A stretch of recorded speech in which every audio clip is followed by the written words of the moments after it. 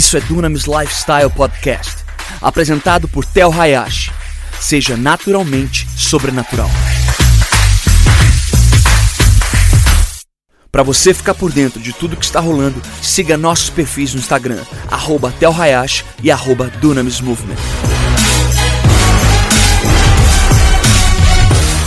Abra aí comigo em Lucas, capítulo 11, versículo 20. Lucas 11, versículo 20. Eu quero começar com esse texto de Lucas 11, versículo 20.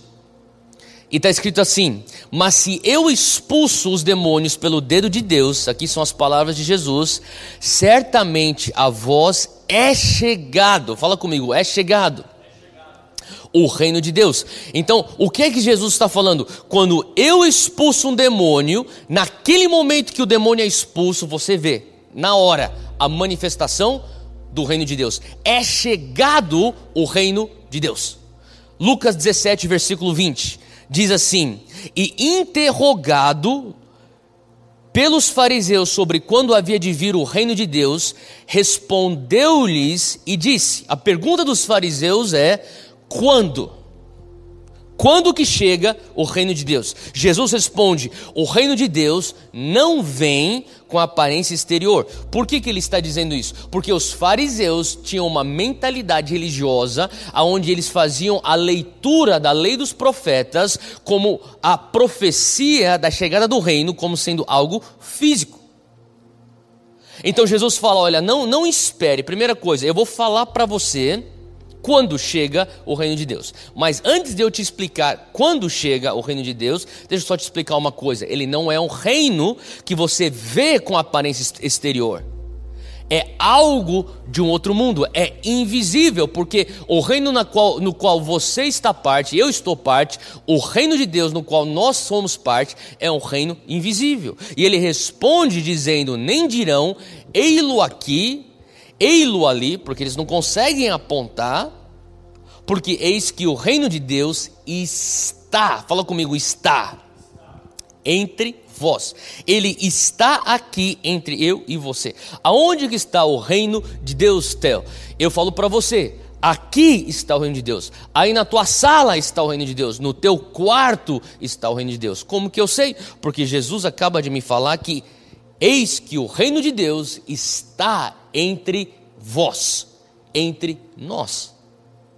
Agora olha só esse versículo, Lucas 21, 27 a 28. Isso aqui é incrível, porque o Senhor está falando sobre um reino que já está aqui, mas em Lucas 21, 27 a 28 ele fala: e então verão. Ele está apontando para o futuro. Eles verão vir o Filho do Homem numa nuvem com poder e com grande glória. Fala comigo, Maranata. Vem Jesus, Maranata. Ele está apontando para o futuro. Eles verão vir o homem de Deus, o Filho do Homem numa nuvem com poder e com grande glória. Ora, quando estas coisas começarem a acontecer, olhai para cima e levantai as vossas cabeças, porque a vossa redenção está próxima. Ele está falando: olha, o reino de Deus, ele virá. Calma aí. Então nós falamos que o reino de Deus está aqui, nós falamos que o reino de Deus é chegado. Quando existe uma manifestação do sobrenatural, esse reino é manifestado. Mas como assim ele está dizendo que então verão? Quando estas coisas começarem a acontecer? Ele está apontando agora para um reino que está por vir. Olha só Colossenses 2, versículo 13. Abre aí comigo, Colossenses 2, 13. Nós lemos essa passagem ontem, ou melhor, domingo passado, e nós vamos repetir essa passagem hoje. Ele diz assim: quando vocês estavam mortos em pecados e na incircuncisão da sua carne, Deus os vivificou com Cristo. Ele nos perdoou todas as transgressões. Quantos aqui dão graças a Deus que você é perdoado das tuas transgressões? Olha só, ele diz: e ele cancelou a escrita da dívida. Fala comigo, glória a Deus. Ele cancelou minha dívida que consistia em ordenanças e que nos era contrária, ele a removeu pregando-a na cruz. Fala comigo, a minha vitória está pregada na cruz. E tendo despojado os poderes e as autoridades, fez deles um espetáculo público, triunfando sobre eles na cruz. Então, a palavra já nos deixa claro que o Senhor teve vitória na cruz. Ele despojou os poderes e as autoridades num espetáculo público, triunfando. O triunfo, a vitória foi na cruz. E nós falamos um pouquinho sobre isso no último domingo, e eu quero trazer aqui para você, porque quando nós falamos sobre o dia D, nós estamos falando aqui e fazendo referência ao dia 6 de junho de 44. Foi o dia onde as forças aliadas invadiram o norte da França, as praias da Normandia, e quando aquela invasão aconteceu, nós sabemos que a história diz que foi o dia crítico para a vitória dos aliados sobre a tirania dos nazistas. Agora, nós também entendemos que tem um dia V na história, e é isso que nos ensina os arquivos históricos, porque 11 meses depois foi decretada e sacramentada oficialmente a vitória. Sabe, o que está acontecendo aqui é quando Jesus fala: se eu expulso os demônios pelo dedo de Deus, é chegado o reino de Deus. Ele está falando sobre o Deus, 100% Deus, se tornou Deus homem, 100% homem, encarnação. Ele prega a sua vitória na cruz, crucificação. Ele ressurge dos mortos corporeamente 3 dias depois, apontando um dia eu voltarei. Ele ascende aos céus, e nós estamos nesses 11 meses entre o dia D e o dia V. Nós então estamos ansiando, fala comigo, Maranata, para a segunda vinda de Cristo, quando Jesus volta em glória. Agora, para pensar nisso, que em 11 meses, aqui foi o dia onde eles falam: houve vitória dos aliados sobre os nazistas, porém, requereu deles um tempo de 11 meses, recursos de munição, recursos de energia e, infelizmente, vidas. Eu não sei se você sabia disso, mas mais vidas foram perdidas na guerra entre o dia D e o dia V do que todos os anos antes do dia D. A guerra, que já era uma guerra lutada há anos atrás, não perdeu tantos e não gastou e dispensou tantos recursos, tempo ou vidas, quanto nesse curto tempo de 11 meses. E de certa maneira nós estamos vivendo isso com a vinda de Cristo, num reino que está aqui agora, mas ao mesmo tempo um reino que está por vir. E nesses 11 meses, que para nós é um tempo muito maior do que 11 meses, nós estamos avançando, assim como os aliados avançaram, tomando território, enfincando a bandeira dos aliados. Nós estamos enfincando a bandeira do reino de Deus e tomando território até que ele venha. Faz sentido?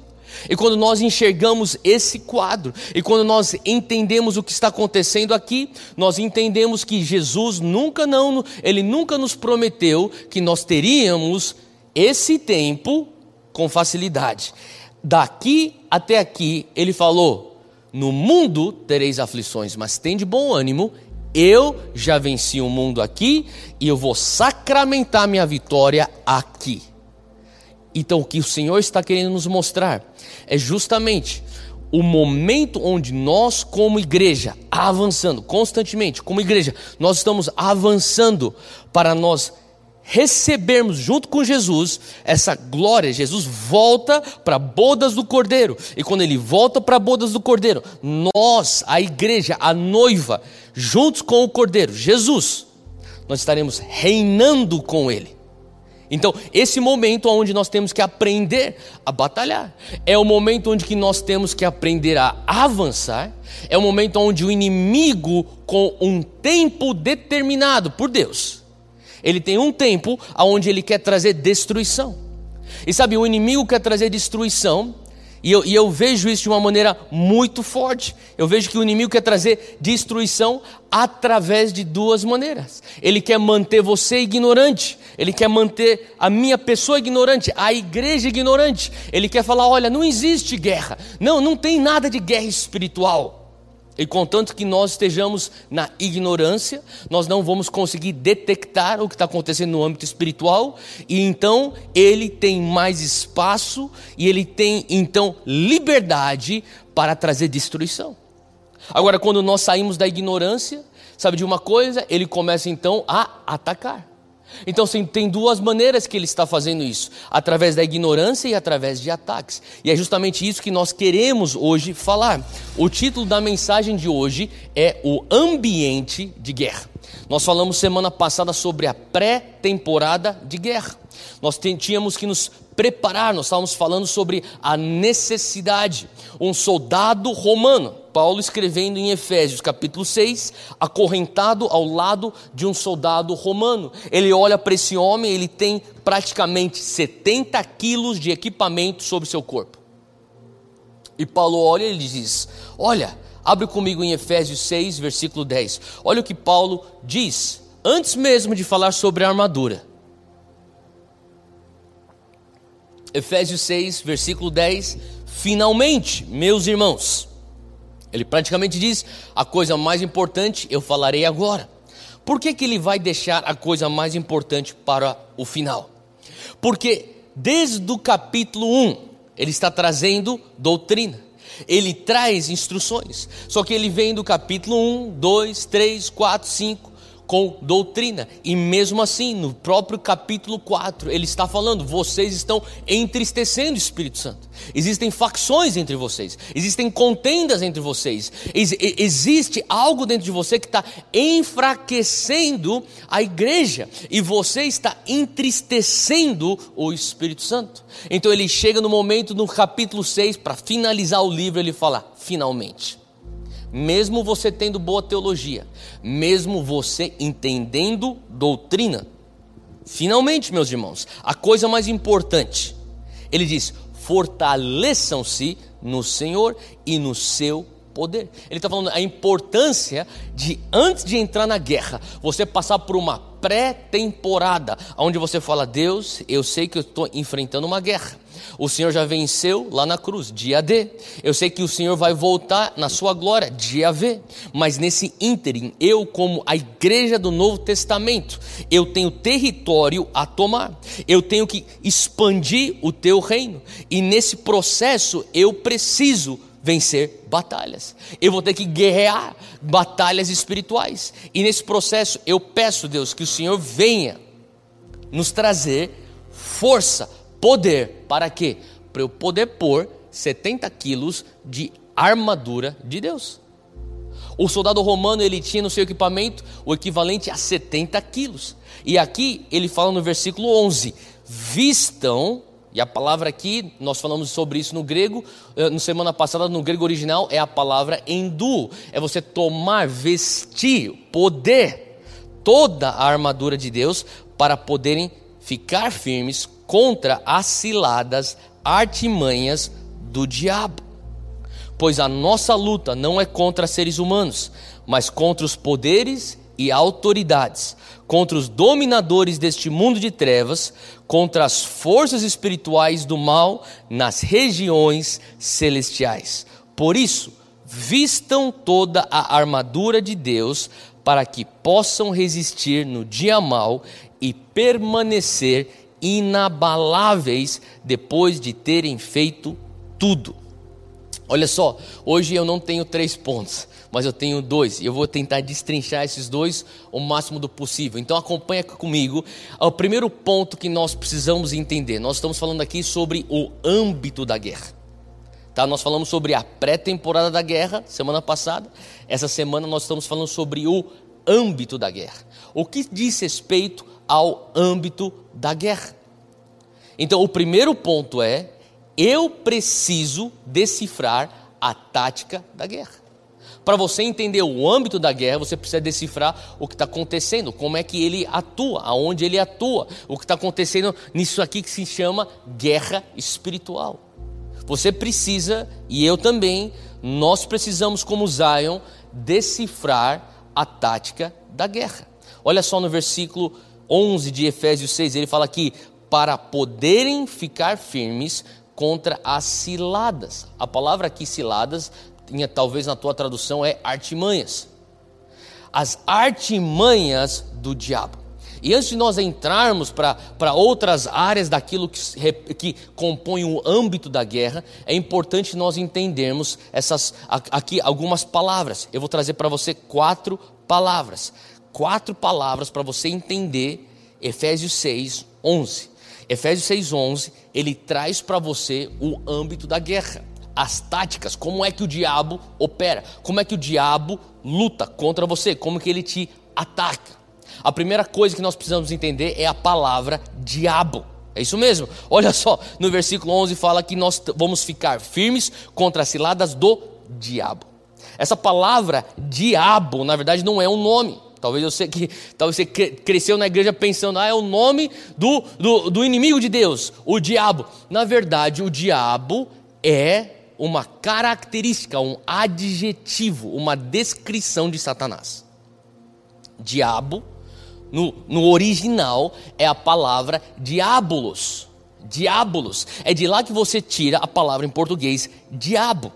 No grego original, a palavra diabolos é uma combinação de 2 palavras. Dia e bolos. Diabolos, diabolos, diabo. Agora, a palavra dia tem a ver com penetrar, com infiltrar. Então, presta atenção no que eu estou falando aqui. O diabo é aquele que ele vem, ele já carrega no seu próprio nome. Ele quer penetrar, ele quer infiltrar, ele quer atacar. E a palavra bolos, de onde nós tiramos diabolos, tem a ver com objeto. E até de onde vem a palavra bola. É um objeto. E também pode ser usado como objeto, como se fosse uma rede.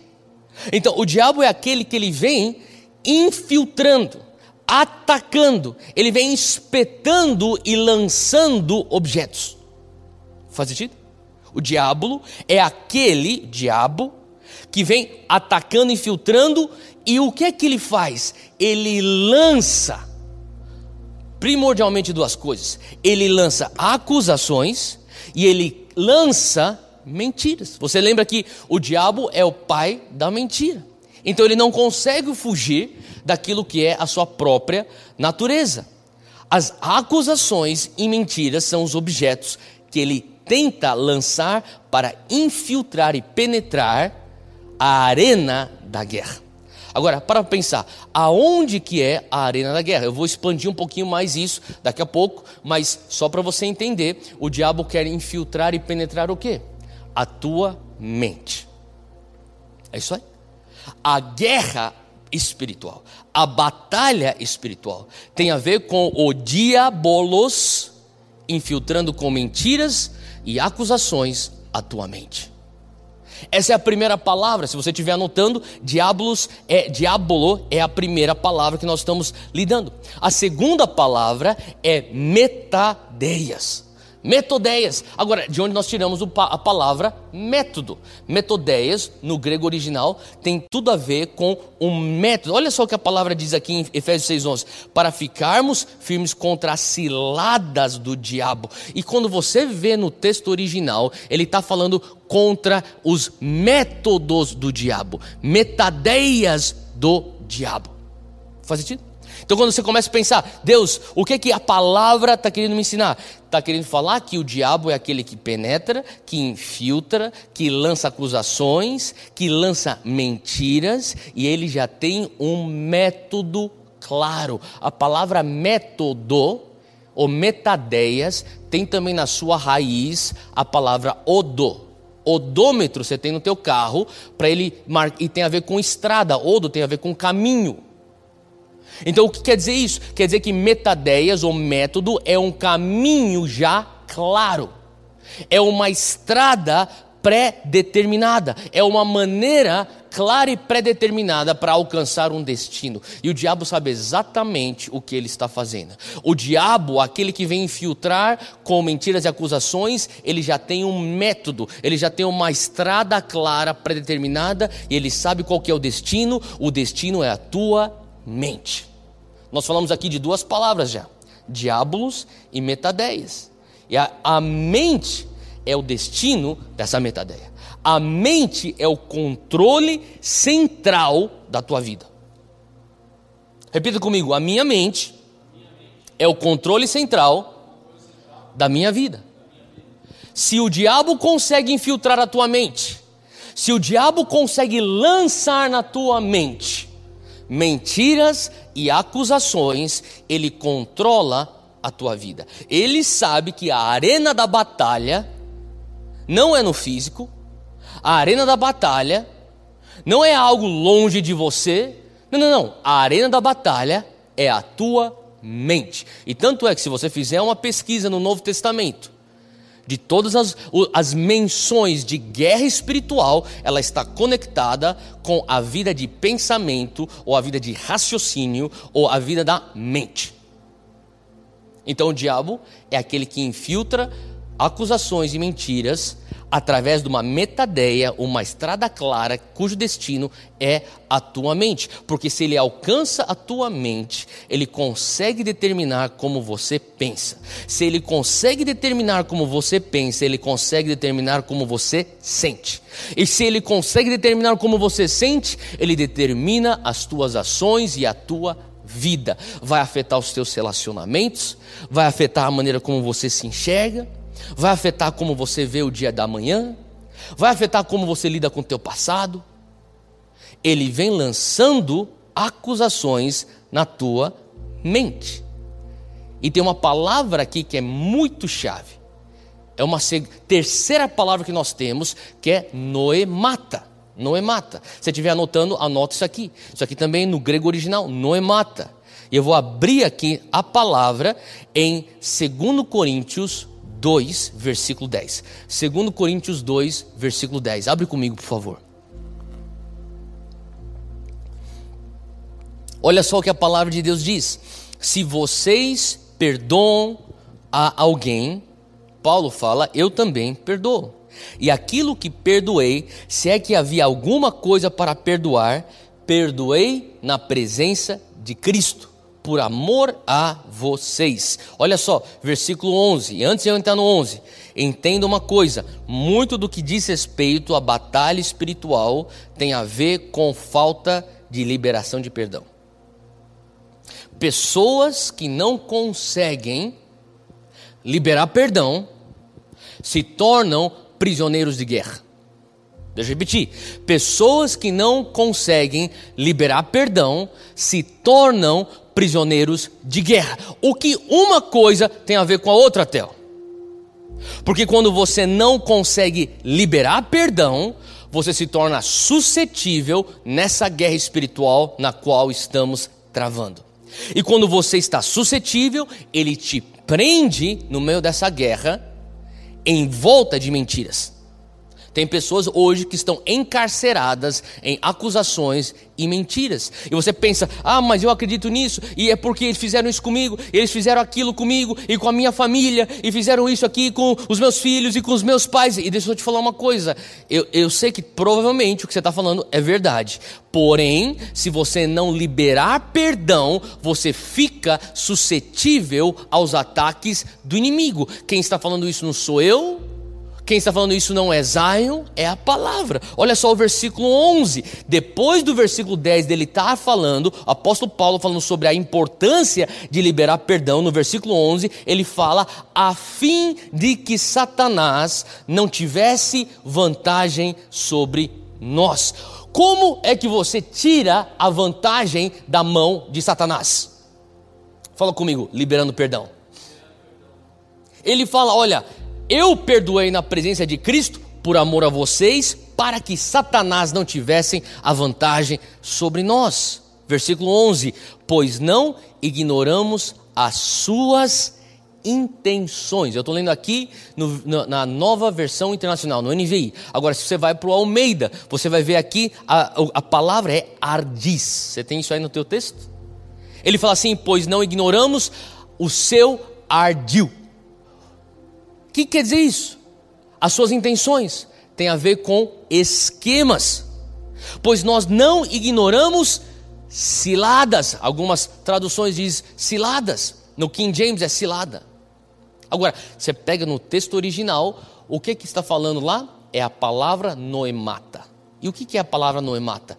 A palavra noemata literalmente diz uma mente confusa. Sabia disso?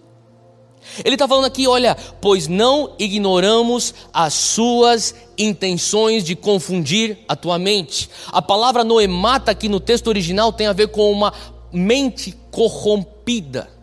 Uma mente que já foi atacada pelo diabolos, que já foi infiltrada, foi penetrada através de acusações e mentiras. Ele já lançou sobre a tua mente isso, sobre a nossa mente, e agora ele já exerceu a sua metodeia, o seu método, e finalmente agora nós temos uma noemata, uma mente corrompida. Ele fala, olha, você quer blindar a tua mente? Libera perdão. Quando você libera perdão, você se protege de noemata, que é uma mente confusa, é uma mente corrompida e uma mente incapaz. Eu espero que você esteja anotando isso. Ela é uma mente incapaz de pensar claramente e corretamente.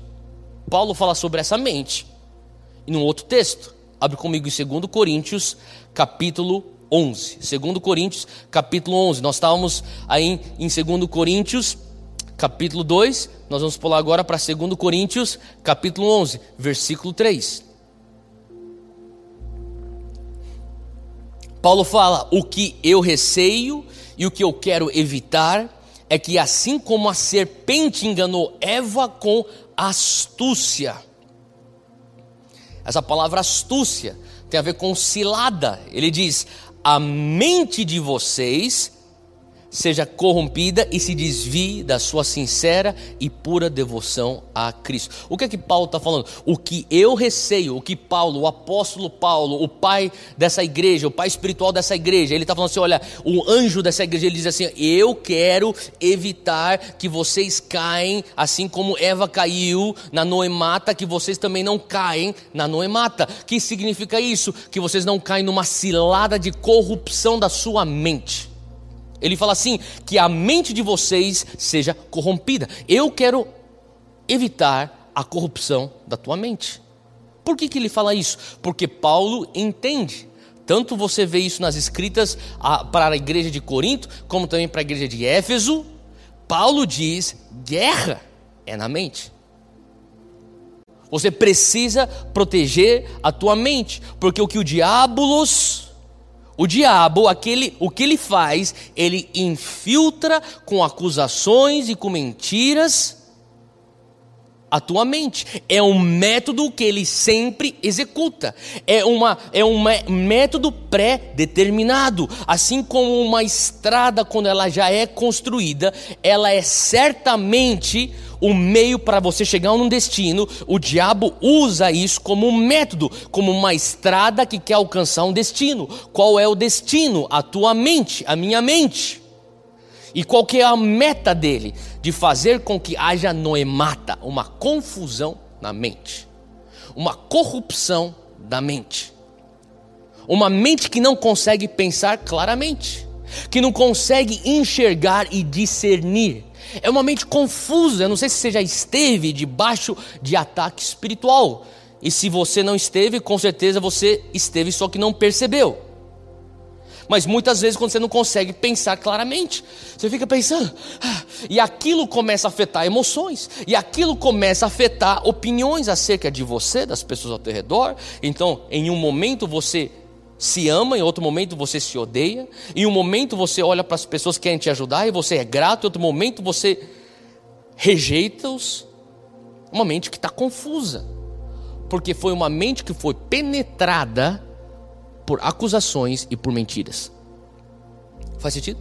E o diabo não muda os seus métodos. Esse é o método, a noemata, alcançar uma mente corrompida.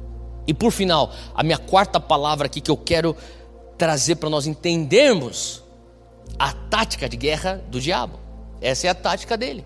Se nós estamos falando sobre esse âmbito de guerra, a tática dele, ele é o diabolos, ele usa metodeias, ele quer noemata e por final, ele quer chegar no akiroma. Talvez você nunca escutou essa palavra antes na tua vida, não tem problema, vai anotando. Eu vou trazer aqui para você a base bíblica disso. Akiroma é a palavra no original para fortalezas.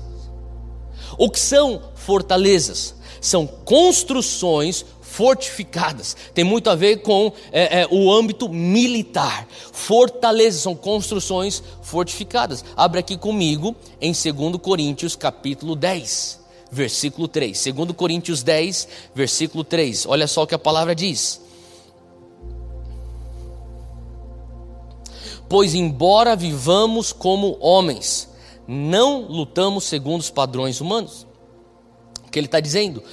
Por mais que estejamos aqui na carne, no âmbito físico, a nossa luta não é na carne, no âmbito físico. A nossa luta, a nossa militância, ela não é carnal.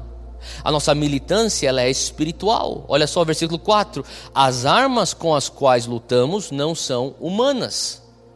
Ao contrário, elas são espirituais e são poderosas em Deus para destruir fortalezas. Destruímos argumentos e toda pretensão que se levanta contra o conhecimento de Deus, e levamos cativo todo pensamento para torná-lo obediente a Cristo. O que significa isso? Significa que o okiroma, que é a palavra, a nossa quarta palavra, okiroma, significa, o significado dela é fortalezas. E sabe o que o diabo faz? Ele lança acusações, ele lança mentiras, através do seu metodeia, essa estrada que ele tem um destino pré-estabelecido. Qual que é o destino pré-estabelecido? Noemata, uma mente corrompida. E uma vez que ele consegue alcançar aquele lugar, ele começa a despejar mais ataques e mais ataques, incessantemente. São flagelos contra a tua mente. E uma vez que você se torna completamente suscetível àquilo, você não aguenta mais segurar, você abaixa a tua guarda e você recebe acusações, mentiras, incessantemente. Através desse método, ele está edificando lá dentro, nessa noemata, uma fortaleza. Tem certas coisas que começaram como mentiras, acusações pequenas, e se você não luta contra elas, se você não se posiciona na verdade da palavra, você abaixa a tua guarda e de repente você começa a receber mais e mais golpes. Por isso que ele é o acusador dos santos. Ele está te golpeando com acusação, ele está te golpeando com mentiras. Você não vai dar em nada. Olha a tua família, olha de onde você veio, olha os teus erros, olha o teu passado. Não tem jeito. Eu sei que você é novo, mas os teus erros já corromperam o restante do teu futuro. Esquece, abra mão disso. Quem que você quer enganar? São flagelos. Ele está tentando infiltrar a tua mente. E quando finalmente ele tem uma noemata, uma mente corrompida, você não consegue pensar direito. Quem sabe eu sou um cara que não presto. Quem sabe realmente eu sou um fracasso. Quem sabe realmente Deus não pode me usar. Quem sabe realmente eu sempre serei pobre. Quem sabe realmente eu sou vítima para sempre. Quem sabe realmente eu nunca vou conseguir fazer isso. Eu nunca vou conseguir manter meu casamento. Eu não serei uma boa mãe. Eu não sou um bom filho. Eu sou um líder péssimo. Nossa, eu vou sempre ser despedido. E você começa a estar confuso na tua noemata. Ele constrói, sem você perceber, na cegueira da tua mente, uma fortaleza. Uma fortaleza. Agora não é só mais um ataque. O ataque abriu espaço para a construção de uma fortaleza. E se você já viu uma fortaleza ou um forte, E tem diversos lugares no Brasil que você vê fortes, desde a época antiga. E também você vê isso na Europa, em outros lugares, outros países que já passaram por invasões ou guerras. E você vê então, são construções militares que protegem um território. E essas mentiras se tornaram construções militares fortificadas que protegem aquele território da tua mente. Então sempre que a verdade vem, ela esbarra numa fortaleza. E a fortaleza pode ser: mas o meu avô era assim, meu pai foi assim, eu vou ser assim. E a fortaleza pode ser: mas você não sabe aquilo que eu já fiz na minha vida. Eu pequei tanto, eu já cometi tantos erros, é impossível sonhar com uma família hoje. Não, mas você não sabe o que... Porque hoje, aquilo que começou com um simples ataque, aquilo que começou com uma acusação tentando penetrar tua mente, eventualmente, através daquela metodeia, ele chega a alcançar uma noemata, uma mente corrompida, e agora se torna um okiroma, uma fortaleza. Mas ele diz assim no versículo 5 de 2 Coríntios 10: nós destruímos argumentos e toda pretensão que se levanta contra o conhecimento de Deus. Sabe, o Senhor quer trazer luz para que você entenda que o diabo está fazendo é construir fortalezas na tua mente. Eu creio que o Senhor está querendo abrir os nossos olhos espirituais para entendermos. Tem certas mentiras que, se você dá um espaço para ela vai abrir espaço para uma segunda mentira. E se você der espaço para duas mentiras, tem espaço pela terceira mentira. E de repente essas mentiras se tornam tijolos na construção de uma fortaleza. Só que o Senhor está falando ao contrário. As armas que nós temos são poderosas em Deus para destruir fortalezas. Para onde você está agora, eu quero orar com você agora. Feche os teus olhos aí na tua casa, abra o seu coração. Espírito Santo de Deus, a tua palavra diz que o Senhor é o nosso ajudador. Eu peço que hoje o Senhor venha estar nos ajudando a discernir as fortalezas que temos permitido ser construído em nossas mentes. Hoje, Senhor Deus, traz entendimento e discernimento. Quais são as fortalezas que têm sido edificadas em cima de mentiras e acusações em nossa mente? Amém? Segundo ponto, hoje nós falamos sobre a necessidade de você discernir a tática. E agora eu falo, é preciso proteger os terrenos da guerra. Você agora discerniu as táticas da guerra, agora você precisa proteger os terrenos aonde a guerra acontece, aonde ele vai exercer essa tática. Aonde é que ele, o diabo, aquele que tenta infiltrar com mentiras, vai exercer essa tática? 1 João capítulo 5, versículo 18. Abra aí comigo, 1 João 5, versículo 18, diz assim. Eu vou dar um tempo para você chegar aí. 1 João 5, 18. Ele diz: nós sabemos que todo aquele que é nascido de Deus não está no pecado. Aquele que nasceu de Deus o protege, e o maligno não o atinge. 19, presta atenção.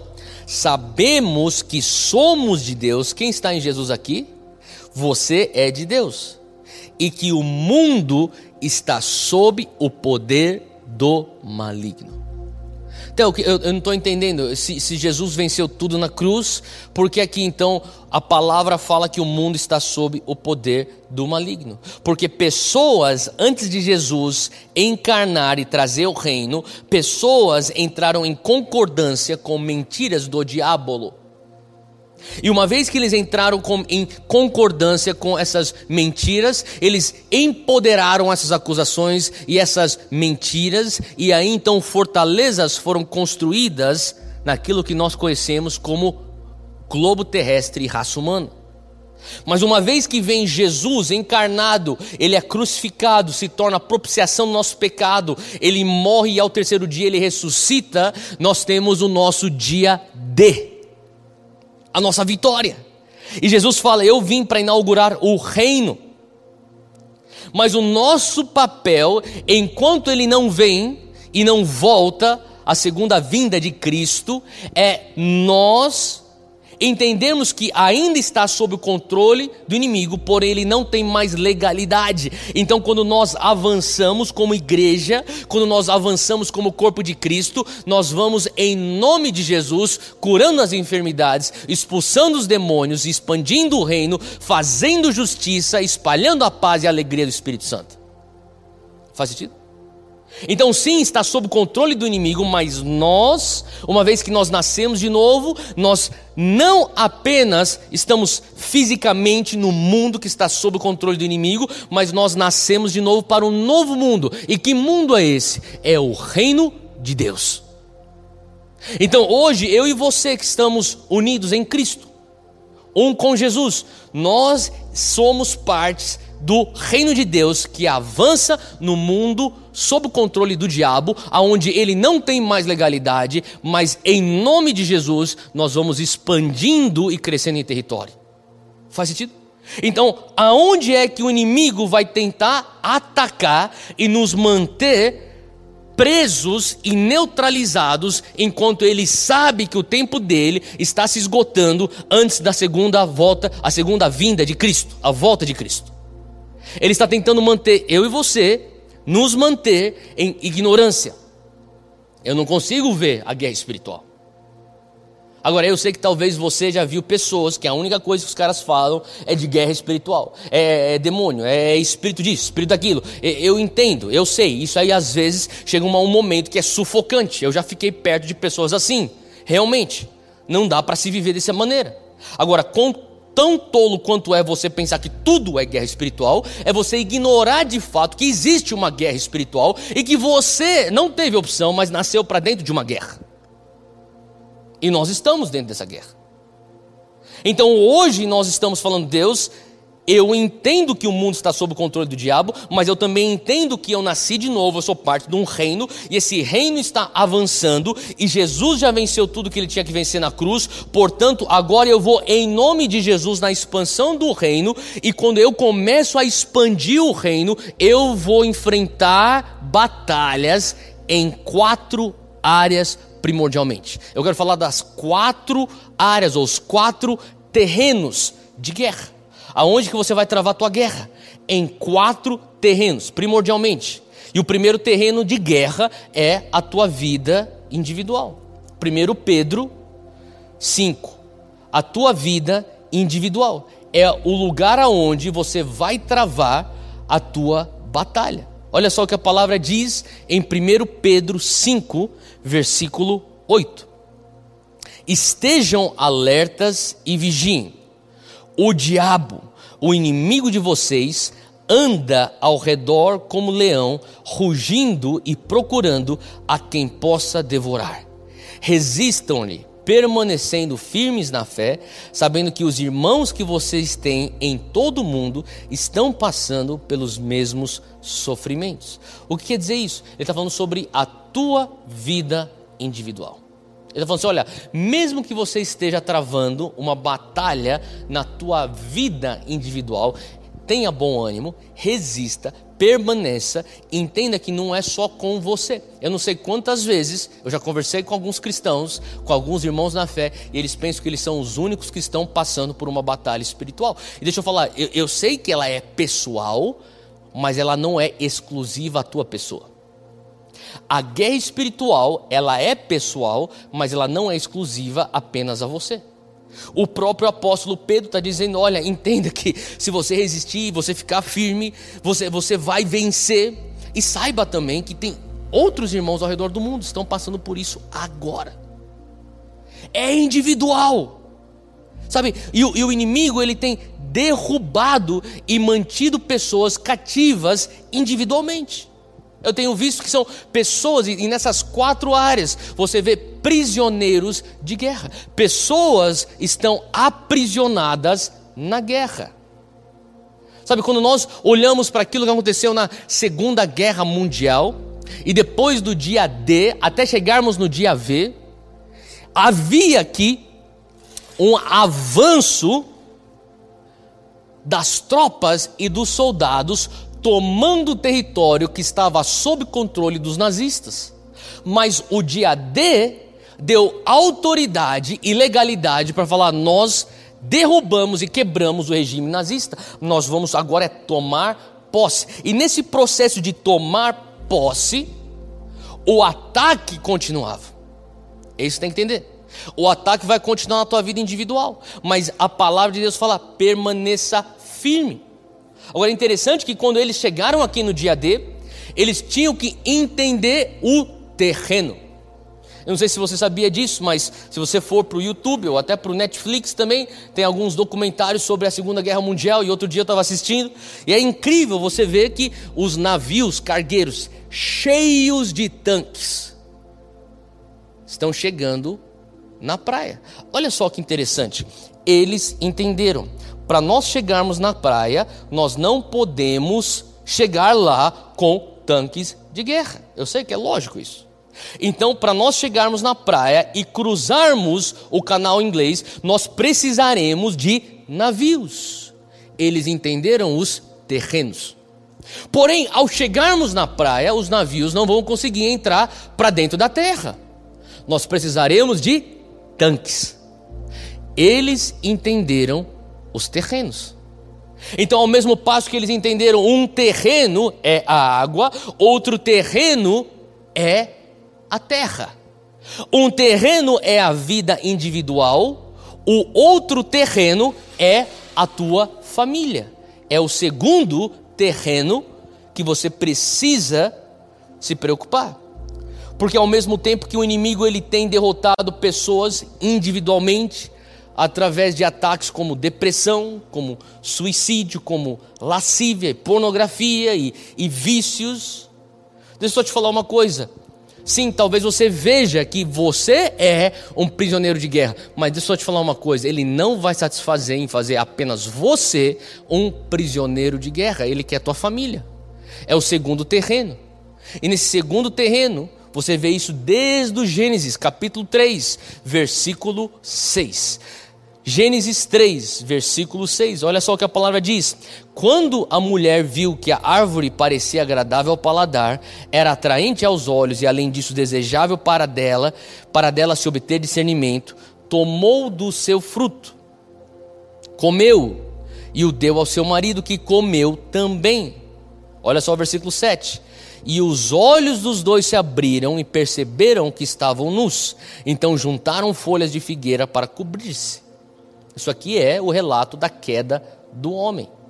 Ela, versículo 6, ela fala assim: tomou do seu fruto. O inimigo não estava contente com uma derrota no âmbito individual. Ele quer a derrota da tua família. Faz sentido? Então talvez você fale assim: Theo, mas eu sei que a guerra é individual. Deixa eu te falar uma coisa: vença nesse primeiro terreno para proteger a tua família. Porque o diabo não vai se contentar em simplesmente te destruir. Ele quer te destruir para chegar na tua família. Assim como ele chega e engana. Ele vem com noemata, ele corrompe a mentalidade de Eva. Ela não consegue mais discernir. Mas ele falou isso. Mas sério?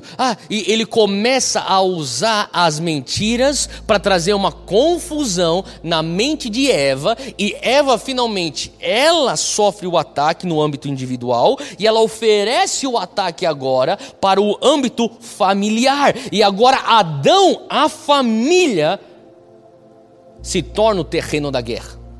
Quando antes o terreno era individual, agora o terreno é familiar. Agora é família. E nesse terreno de família, assim como a serpente, ela engana a mulher para alcançar a família. Até hoje essa estratégia não muda. Tanto é que no próximo capítulo, Gênesis 4, não tenho tempo para entrar nisso, os filhos de Adão e Eva, um mata o outro.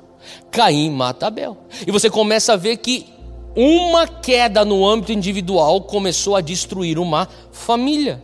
Tanto é que depois de Gênesis 4 nós chegamos a Gênesis 6. Abra aí comigo Gênesis 6, versículo 4. Isso aqui é a consequência de um de um ataque bem feito no âmbito individual, que alcança então o âmbito da família. Em Gênesis 6, capítulo 6, versículo 4. Diz assim: naqueles dias e por algum tempo depois, havia na terra gigantes. Pois quando os filhos de Deus tiveram relações com as filhas dos homens, elas deram à luz filhos que se tornaram os guerreiros famosos da antiguidade, ou os gigantes, os nefilins. Versículo 5. O Senhor, presta atenção, ele observou quanto havia aumentado a perversidade dos seres humanos na terra, e viu que todos os seus pensamentos e seus propósitos eram sempre inteiramente maus. E o Senhor arrependeu de tê-los criado e colocado na terra. Isso lhe causou imensa tristeza. Agora entenda uma coisa: por que é que o diabo quer tanto atacar famílias? Por que é que o diabo quer tanto destruir famílias? Theo, eu acho que o diabo quer só me destruir. Engana quem pensa dessa maneira míope. O diabo quer te destruir porque ele quer destruir tua família. Porque uma vez que ele destrói uma família, ele faz guerra através da semente. Escreva o que eu estou te falando. O diabo sempre fará a guerra através da semente. O dia que ele conquista a tua família, o momento que ele consegue construir uma fortaleza dentro do teu lar, eu te garanto, ele conseguiu atingir o futuro, a semente da tua família. É por isso que o diabo ele está atrás de destruir casamentos, atrás de destruir famílias. Porque uma vez que ele destrói uma família, ele já alcançou e atingiu a próxima geração. E da mesma maneira é importante nós termos esse discernimento como pais. Você que está me assistindo que é pai, eu sou pai de 2, eu e Júnior temos 2 meninos, pequenos, 4 e 2 anos de idade. Eu tenho pensado um pouco sobre isso, na verdade bastante. Porque sabe, eu não vou esperar o diabo tentar destruir a minha semente antes de eu conseguir discipulá-los. A verdade é que o propósito de Deus para você que é pai, para você que é mãe, é que você venha discipular os teus filhos nos caminhos do Senhor. E o diabo quer destruir o teu casamento, ele quer destruir você como indivíduo para que você venha afetar a próxima geração. Porque, escreva o que eu estou te falando, aquele que tiver a família já tem o futuro. Quem conseguir alcançar a família, alcança o futuro. E é por isso que nós temos que nos posicionar e lutar contra o divórcio. Nós temos que lutar e proteger nossas famílias da omissão do homem no lar. Nós precisamos lutar contra a separação das gerações, contra os abusos que podem acontecer dentro de uma família, porque o diabo está louco para alcançar esse segundo terreno que é a tua família. Ele começa no individual, e quantas vezes eu já vi isso, um indivíduo caindo num vício, e aquele vício começa a afetar o ecossistema da família e começa a destruir a família, traumatizando os filhos que vão perpetuar isso. E o diabo tem usado esse metodeia, esse método, essa estrada com destino já pré-estabelecido desde a antiguidade. Desde Gênesis capítulo 6. E sabe, eu creio que o Senhor está querendo trazer olhos ou discernimento para abrirmos os nossos olhos para entendermos a necessidade do que é alcançarmos e protegermos as nossas famílias, as nossas crianças de abusos. Por isso eu não sei como, de uma maneira mais óbvia e forte, encarecidamente, pedir para você, pai e mãe, discipular teus filhos. Toma cuidado com aquilo que eles estão assistindo. Eu li um artigo de um pensador cristão falando sobre um youtuber brasileiro que declaradamente falou: eu vou discipular as próximas gerações. Ele com 32 anos, Felipe Neto, falou assim: eu vou discipular as crianças. O diabo entende a estratégia para alcançar as futuras gerações. É através do discipulado que acontece dentro das famílias. Ocupe o espaço. Ocupe o espaço. Terceiro ponto, antes disso, Malaquias 4, versículo 6. Malaquias 4, versículo 6. Isso aqui é uma profecia de Malaquias. É o último versículo do Antigo Testamento. E ele fala aqui, a palavra diz, Ele fará, o Senhor Deus fará nos dias de Elias. Ele fala assim, Ele fará com que os corações dos pais se voltem para seus filhos, e os corações dos filhos para seus pais. Do contrário, eu virei e castigarei a terra com maldição. Olha só o que a palavra está dizendo. Ele está falando assim, olha, se não houver uma conexão, uma reconciliação de gerações, inevitavelmente o resultado desse divórcio das gerações é uma maldição sobre a terra. Sabe, eu creio que o Senhor está querendo abrir os nossos olhos, que como homens e mulheres de Deus, que estamos aqui conectados através desse culto online, o Senhor está querendo trazer uma reconciliação de gerações.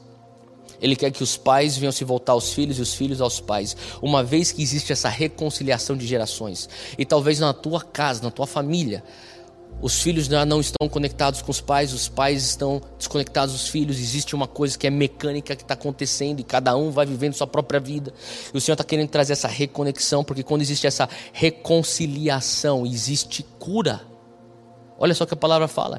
Eu virei e castigarei a terra com maldição. O Senhor quer reverter a reconciliação, a liberação de perdão. Ela reverte a maldição em bênção. Ela reverte a ferida em cura.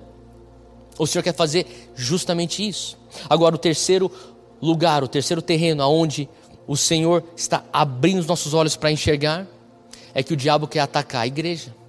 Ele quer atacar o teu indivíduo, a tua vida individual, ele quer atacar a tua família, e o diabo quer atacar a tua igreja. Sabe, a igreja, ela é atacada pelo diabo quando existe divisão. Para pensar, como que ele ataca a igreja? Dividindo a igreja, trazendo contenda, facções. O diabo vem com fofoca para trazer divisão. O diabo ataca a igreja através de preconceito. E hoje é uma pauta que está muito evidente. O diabo ataca a igreja através do racismo, através dos preconceitos culturais, preconceitos sociais. O diabo vai atacando a igreja, dividindo. E sabe por que ele ataca e quer dividir a família de Deus?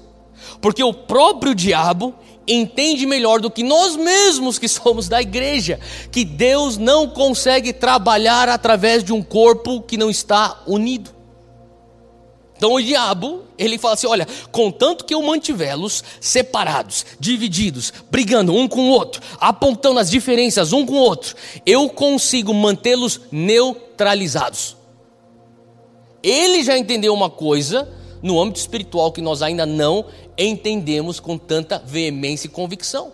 Pois se estivéssemos debaixo desse entendimento e convicção, lutaríamos com mais forças pela união e a unidade do corpo de Cristo. Salmos 133. Salmos 133, abre aí comigo.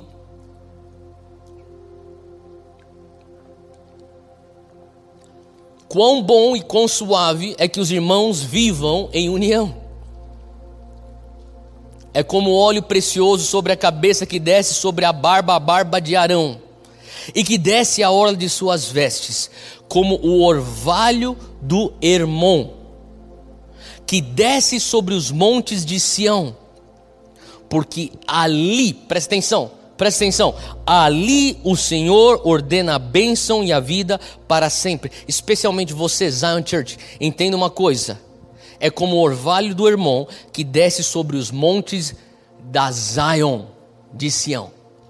Aqui, Zion, se nós estivermos em união, Zion, se nós estivermos unidos, aqui o Senhor ordena bênção e a vida para sempre. Sabe, o Senhor não se moverá aonde não existe harmonia e unidade. Então eu quero te trazer, sabe, eu quero que você entenda que o diabo, e talvez você pense, mas como quer dizer isso? Que nós vamos ser tudo uma só igreja? Para nós entendermos esse capítulo de Salmo 133, é importante que você entenda e faça a distinção entre membresia e comunhão. Entenda uma coisa, quando nós estamos falando aqui na Zion, deixa eu te falar uma coisa, como corpo de Cristo, sabe, uma coisa é como aqui na Zion, você vem aqui e você faz o processo para novos membros. Você faz a jornada raízes, você vai entender as nossas doutrinas, você vai entender a nossa conduta, você vai entender a nossa cultura. E você fala assim, eu quero ser membro da Zion. Se você diz, eu quero ser membro da Zion, você se submete a isso. Você fala assim, olha, eu entendo o que vocês estão propondo como Zion, como uma igreja local, um corpo local do corpo universal de Cristo. Eu vou me submeter à conduta, à doutrina e à cultura desse corpo local. Você se torna membro da Zion. Agora, uma coisa é você ser membro, e só porque a pessoa não é membro dessa igreja, não quer dizer que você não possa ter comunhão com aquela pessoa. A unidade aqui de Salmo 133 não tem a ver com membresia, tem a ver com comunhão. Tem a ver com pessoas que se identificam como um em Cristo, debaixo da bandeira de Jesus Cristo. Talvez existem algumas diferenças, são pormenores em relação à teologia. Uns são mais calvinistas, outros mais arminianos. Um acredita uma coisa na escatologia, outro acredita outra coisa. Um tem uns métodos de células, outros ainda não têm isso e não querem isso. E outros têm um método que, seja o que for. Nós não estamos falando sermos membros de uma igreja local. Aqui a palavra está falando sobre comunhão. Uma coisa é você ser membro. Se você que está me assistindo, e a maioria é membros aqui na Zion, nós estamos debaixo de algo que nós racionalmente, espiritualmente, processamos em oração e tomamos a decisão. É debaixo desse corpo local que eu quero me submeter. Porém, isso não te impede de ter comunhão com uma igreja A, B, C, D, E, F, que está debaixo da bandeira de Cristo. E uma vez que nós entendermos isso, nós vamos começar então a ter união em Cristo, apesar de diferenças menores teológicas e culturais. Agora deixa eu te falar uma coisa, quando você está aqui como igreja, se o diabo conseguir fazer com que você venha começar a tomar as suas primeiras decisões, escuta o que eu estou te falando. Se o diabo conseguir, como é que ele vai tentar fazer isso? Ele vai tentar trazer divisão para que você venha tomar suas primeiras decisões baseados na tua cultura terrena, ao invés da tua identidade na tua cultura celestial. Você é um em Cristo. E o diabo sabe, se eu conseguir mantê-los olhando para aquilo que os difere. Ah, você faz isso de um jeito, eu faço desse jeito. Ah, você é desse lugar do Brasil, eu sou desse lugar do Brasil. Você é dessa raça, eu sou dessa outra raça. Ah, você não se parece comigo, eu me pareço assim. Se nós começarmos a olharmos isso e começarmos a tomar decisões baseadas na nossa cultura terrena, a minha cultura nipônica, a minha cultura brasileira, a minha criação americana, ela tem que ficar por trás da identidade de Cristo. O momento que eu tentar trazer isso na frente da minha identidade de Cristo, eu estou dividindo o corpo. Faz sentido?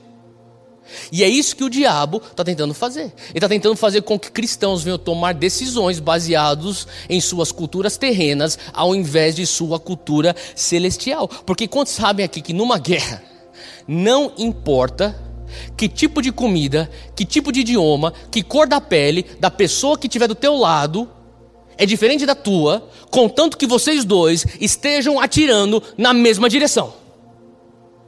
Se você está no meio de uma guerra e o tiroteio vindo para você, e você escondido e com a metralhadora tentando achar o inimigo, e você olha do teu lado e tem alguém que está acertando, e está falando, vai que eu te dou cobertura.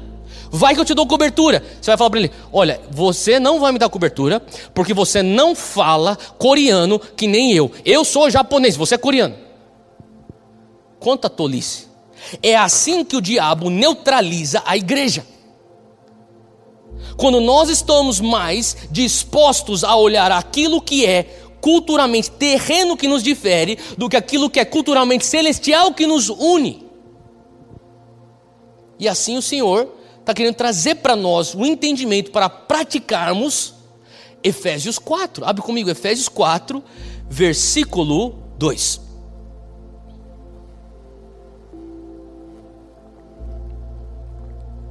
Ele diz: sejam completamente humildes e dóceis, e sejam pacientes, suportando uns aos outros com amor.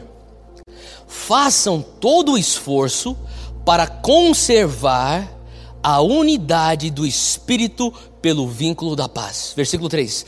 Vamos ler de novo?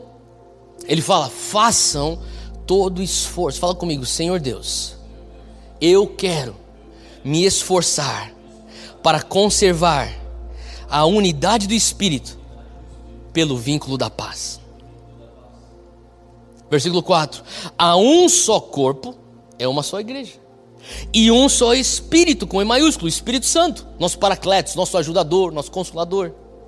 Assim como a esperança para a qual vocês foram chamados é uma só. O que ele está falando? Aqui é um só corpo, é um só Espírito para uma só esperança. Todos nós, independente da tua cultura terrena, nós estamos ansiando isso. Maranata, uma só esperança para a qual vocês foram chamados é uma só. Sabe, o Senhor está querendo trazer a unidade da igreja. E eu vou agora para o nosso último terreno, nosso quarto terreno, é a nossa sociedade, a nossa nação, a nossa nação.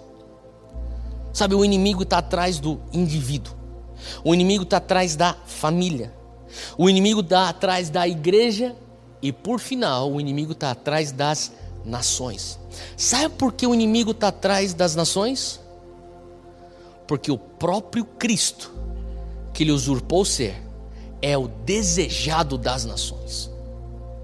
Ele quer aquilo que as nações oferecerão naquele grande dia a Jesus. Ele fala: não, eu quero receber, eu quero usurpar a posição de Cristo. Portanto, ele quer ir atrás de nações. É por isso que existe hoje uma guerra atrás das nações, uma guerra, uma batalha pelas sociedades e pelas nações. 2 Coríntios 4, abre aí comigo, versículo 3.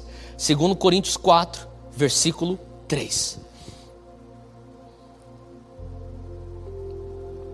Diz assim: mas se ainda o nosso evangelho está encoberto, para os que se perdem está encoberto, nos quais o Deus deste século, para que o Deus deste século, o Deus dessa era, D minúsculo, é o diabo.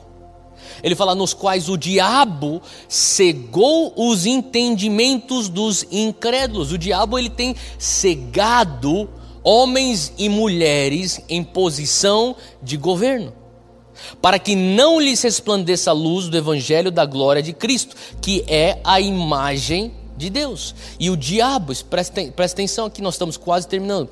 O diabo está por trás dos reis das nações, o diabo está por trás dos líderes da sociedade, ele está por trás deles para influenciá-los para destruir nações. Eu sei que soa extremamente conspiratório, mas é a Bíblia. É isso que está acontecendo.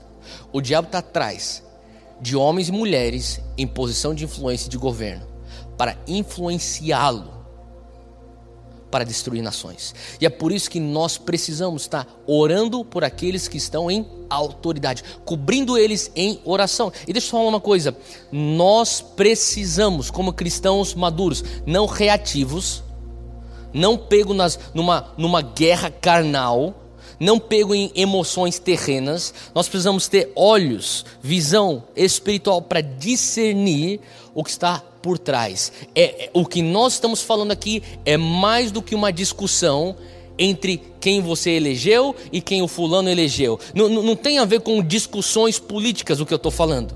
E não tem nada de errado você ter suas convicções políticas. O que eu estou falando é o que Paulo está querendo trazer aqui, a palavra está trazendo aqui, é além disso. É no mundo, no âmbito espiritual. Tem a ver com o mundo espiritual aqui o que eu estou falando.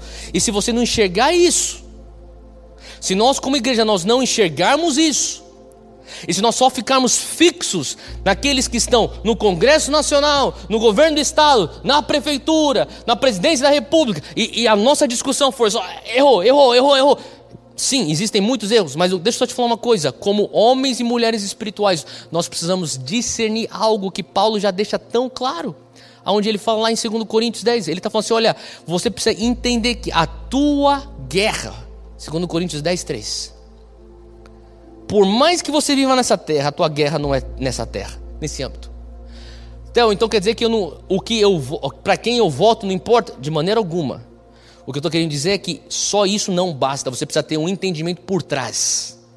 Como cristãos, um cidadão que não é nascido de novo, ele vai votar terrenamente, ele vai ter expectativas terrenas, ele vai ter cobranças terrenas numa democracia. Mas você que é nascido de novo, você vai votar terrenamente, você vai ter expectativas terrenamente falando, você vai cobrar terrenamente falando numa democracia, mas você vai ter um entendimento celestial que não é só terreno, é além disso. E sim, você tem que ter um senso crítico e criticar os governantes. Porém, você tem que ter um senso espiritual para entender, versículo 4, as armas com as quais lutamos não são humanas, ao contrário, são poderosas em Deus para destruir fortalezas. Tem certas fortalezas, eu vou falar agora, e eu sei que tem pessoas de outras nações assistindo, mas eu vou falar do Brasil. Tem certas fortalezas brasileiras na mente do brasileiro, e isso tem que ser quebrado. Começaram com mentiras. Você já nasceu para dentro de um Brasil que abraçava e empoderava mentiras. Que esse país nunca vai dar certo. Que esse país é sempre corrupto. Que esse país é baseado na mentira. Que esse país é da malandragem. Que esse país não é justo. Que esse país... Sim. Mas se você não quebrar as fortalezas, você não vai conseguir ver mudança no físico. Como é que você quebra essas fortalezas? A palavra deixa clara, nós destruímos argumentos e toda pretensão que se levanta contra o conhecimento de Deus. Mais do que nunca, eu estou convicto que a resposta para o Brasil é Jesus. A resposta para os conflitos que nós estamos experimentando é Jesus. Não quer dizer que nós vamos espiritualizar tudo e ficarmos de braços cruzados e só orando. Não quer dizer isso. Mas nós vamos fazer o que nós temos que fazer no terreno com o entendimento do celestial. Não tem a ver com um ou outro, tem a ver com um e outro. A tua atitude terrena, o teu engajamento cívico, tem a ver com tua parcela na sociedade, mas também tem a ver com a tua intercessão. Tem a ver com o teu discernimento. Tem a ver com você entender o âmbito de guerra em que você como indivíduo, em que você na tua família, na tua igreja, na tua nação está passando. O Senhor quer trazer essa clareza e esse entendimento para nós. Fica de pé onde você está, eu quero orar com você. Pai, eu te agradeço porque o Senhor está preparando a tua igreja. Semana passada nós falamos sobre a pré-temporada. O Senhor está nos fortalecendo, nos fortificando, nos revestindo de dunamis, para termos, Pai, a força para carregar a armadura. E ao mesmo tempo o Senhor também nos traz um entendimento, nessa semana, do âmbito, da tática do inimigo e do terreno aonde nós travaremos a batalha. Eu peço que hoje os nossos corações, as nossas mentes venham estar blindadas contra as acusações, as mentiras do diabo. Que nós venhamos ter, Pai, uma mente que não dá espaço para que fortalezas sejam construídas. Seja isso no nosso indivíduo, na nossa família, na nossa igreja e nas nossas nações. Em nome de Jesus. Amém. Muito obrigado por você ter ficado com a gente e assistido esse vídeo. Eu também quero te encorajar a você clicar aí e se inscrever no nosso canal. Sendo assim, você vai receber todos os vídeos e conteúdos que nós temos. E eu creio que essas mensagens e outros vídeos vão poder te encorajar, te edificar e te acompanhar nesse crescimento espiritual que Deus quer gerar dentro de você. Deus te abençoe.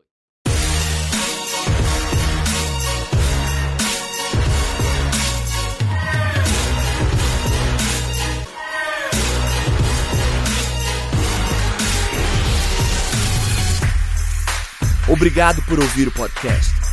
Siga o podcast para receber as últimas atualizações e compartilhe com um amigo essa mensagem.